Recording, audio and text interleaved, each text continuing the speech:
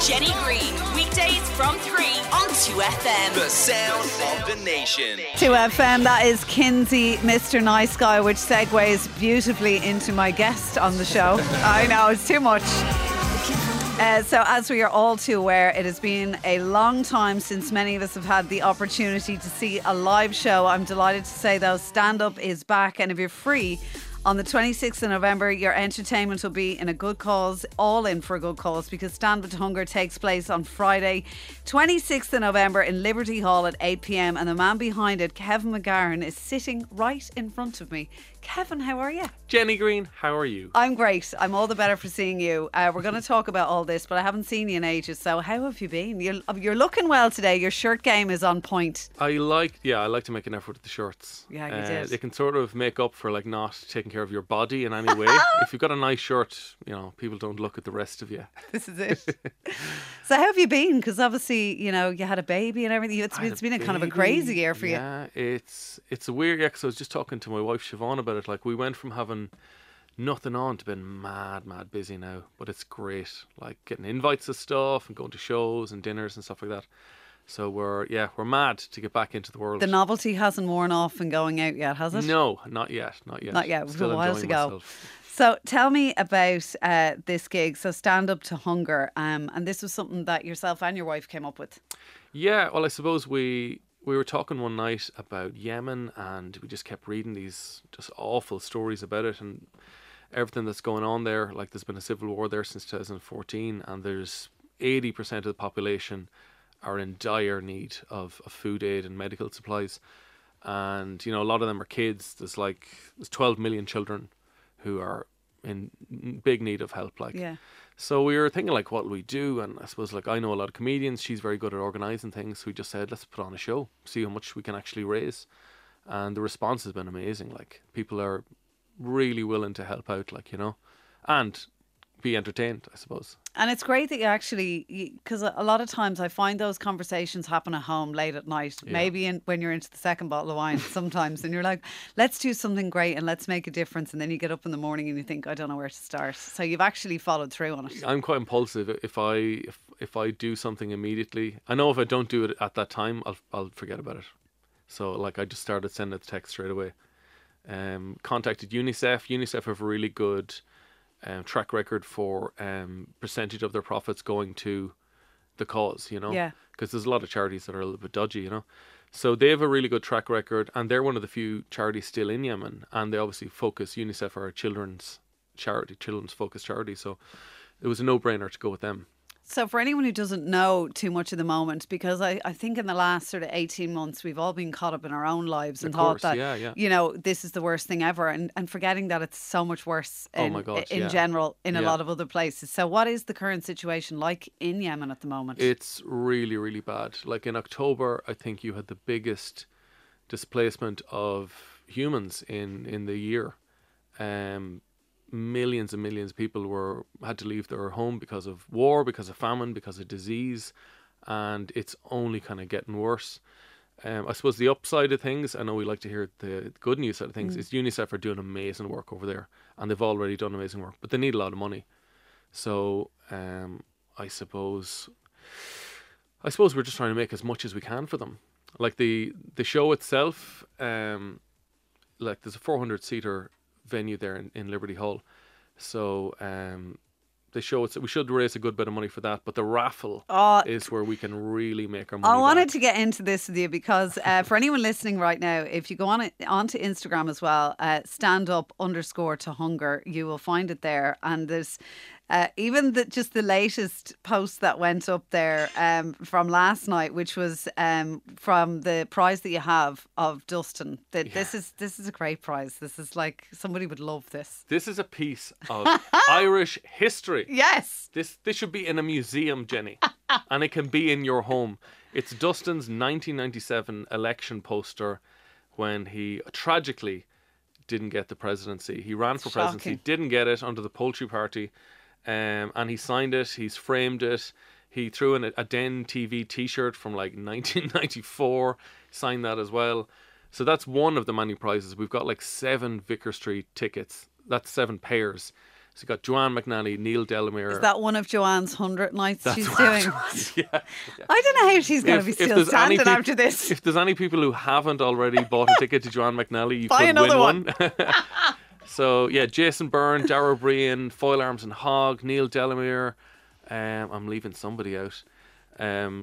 But Tommy Tiernan and Mary Wallopers, like they're just some of the prizes we have. The prizes have been sick. And it's great because a lot of times people will hear something like this, they want to help or they want to go to the gig, but they can't make it. That's it. This is kind of how we're hoping that you'll get the further money up. Yeah, so if you can't go to the show, go on iDonate and idonate.com or .ie rather.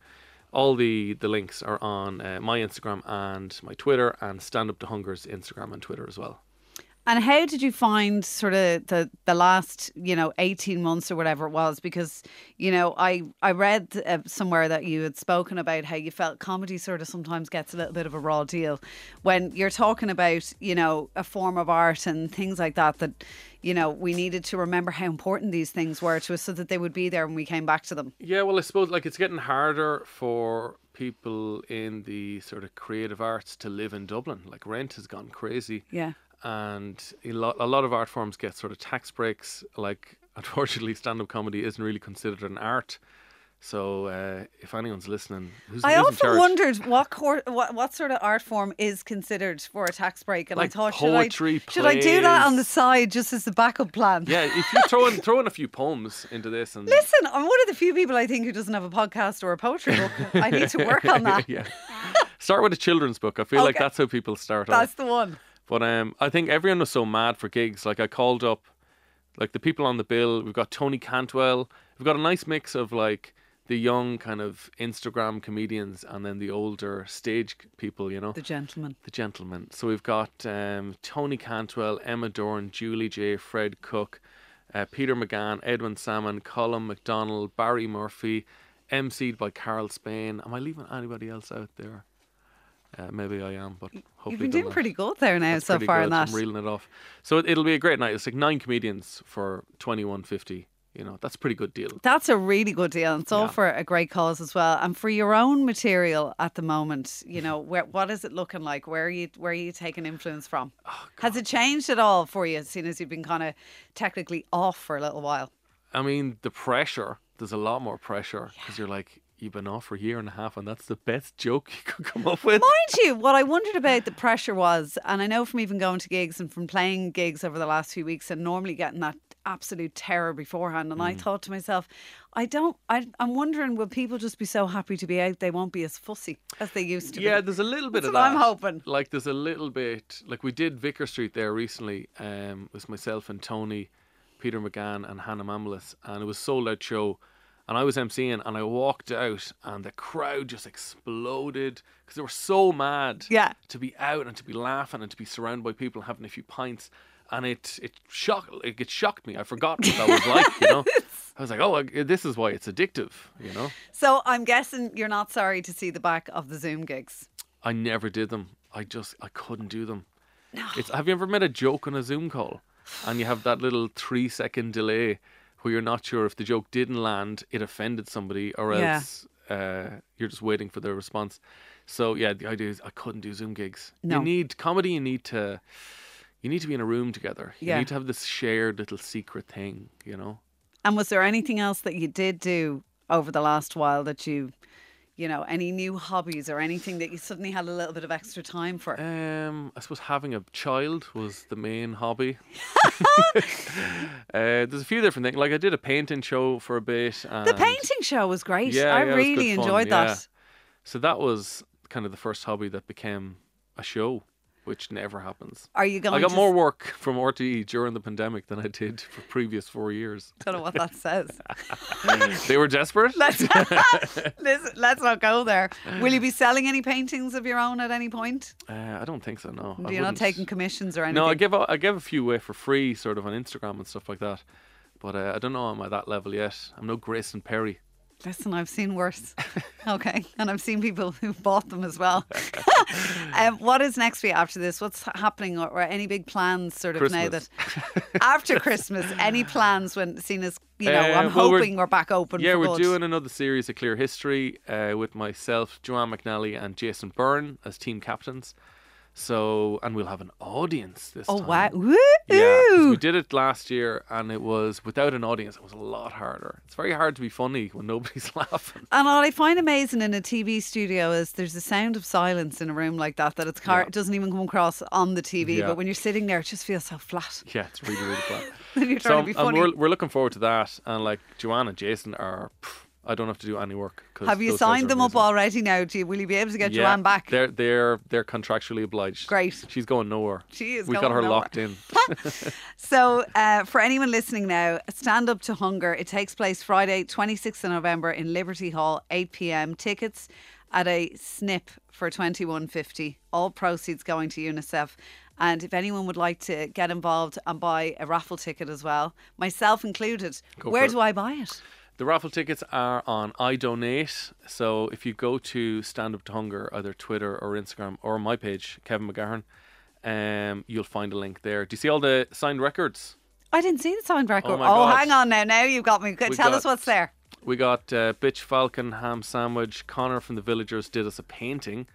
Oh, wow. Connor paints. Don Conroy sent us a painting. Is it an L? It is an owl, yeah. Okay, The man's obsessed. It'll have to be. He's got an illness. He's got some sort of owl fetish. So yeah, there's lots of gig tickets, lots of signed records and stuff like that. Great. Well, we will get on that straight away. Kevin McGahern, thank you for coming into us today. Thank you, Jenny, for having me. Pleasure. Here we go. Jenny Green, weekdays from 3 on 2FM. The sound of the nation.